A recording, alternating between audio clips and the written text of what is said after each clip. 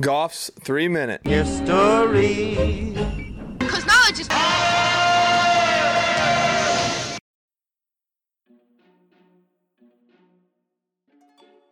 Can I take your order? In a world of constant convenience, where we do not like to wait on things, and where time is of the essence, and it seems like there's not enough hours in the day, there are a few concepts that have made life, if not easier, at least more fast-paced. Now, an argument could be made whether or not these conveniences actually make life easier, or keep us rushing, or make us just plain lazy. Things like the microwave, dishwashers, Roombas, and the drive-thru. However, while many of these are relatively new in our world, the drive-thru actually goes back pretty far, like Roman Empire far. Pompeii, a city on the western coast of central Italy, gives us a fascinating snapshot at life several millennia ago.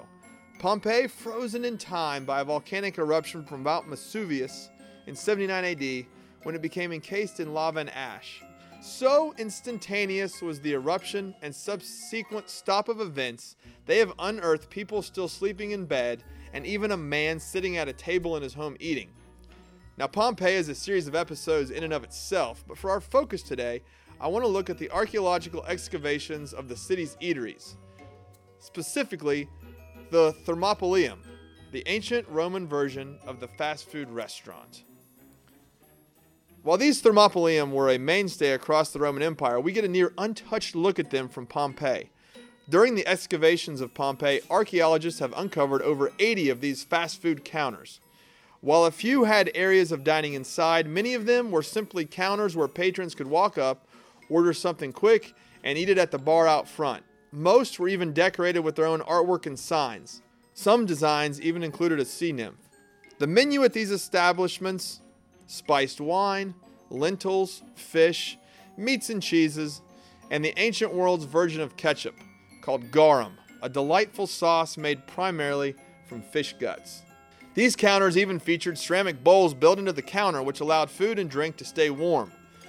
While this was a major convenience for life on the go, these spots also developed a rather seedy reputation, as heavy drinkers and criminals tended to hang out there. Perhaps due to this reputation, a new theme developed. Many unearthed Thermopylaeum provide evidence of an even more convenient option, a lane where you could pull up in your vehicle and be served without having to get out. Fast forward a few thousand years and we come to the automobile age and the drive-thru we've all come to know and love. Love may be a strong term for this, because as a parent, I have cleaned what seems like a field of potatoes worth of dried out French fries from my back seat, but it is convenient nonetheless. Anyways, the first drive-thru as we have come to know it lands in the great state of Texas, as Kirby's Pig Stand opens up in Dallas and then Fort Worth in 1921. When you pulled up to the pig stand, you would be greeted by waiters who came out and took your order and then brought you your food on a tray that clipped to your window. Speed and efficiency became the name of the game, and soon waiters were strapped to skates to take their orders and make deliveries even quicker. In 1931, Pig Stand number 21 in downtown Los Angeles began offering bagged food served through a pull-up window.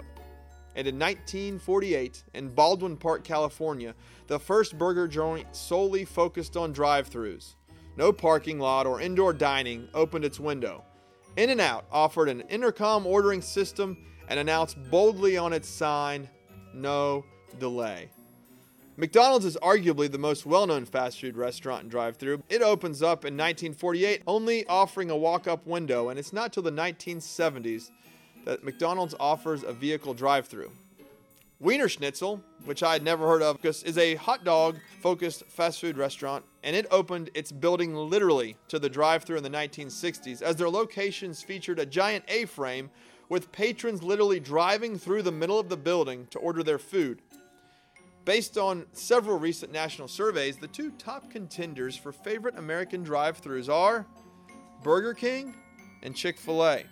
The average American will spend over $1,200 each year on drive-thru food alone.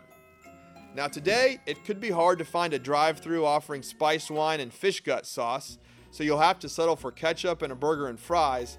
But while the menu has changed, the concept has remained fairly constant for thousands of years.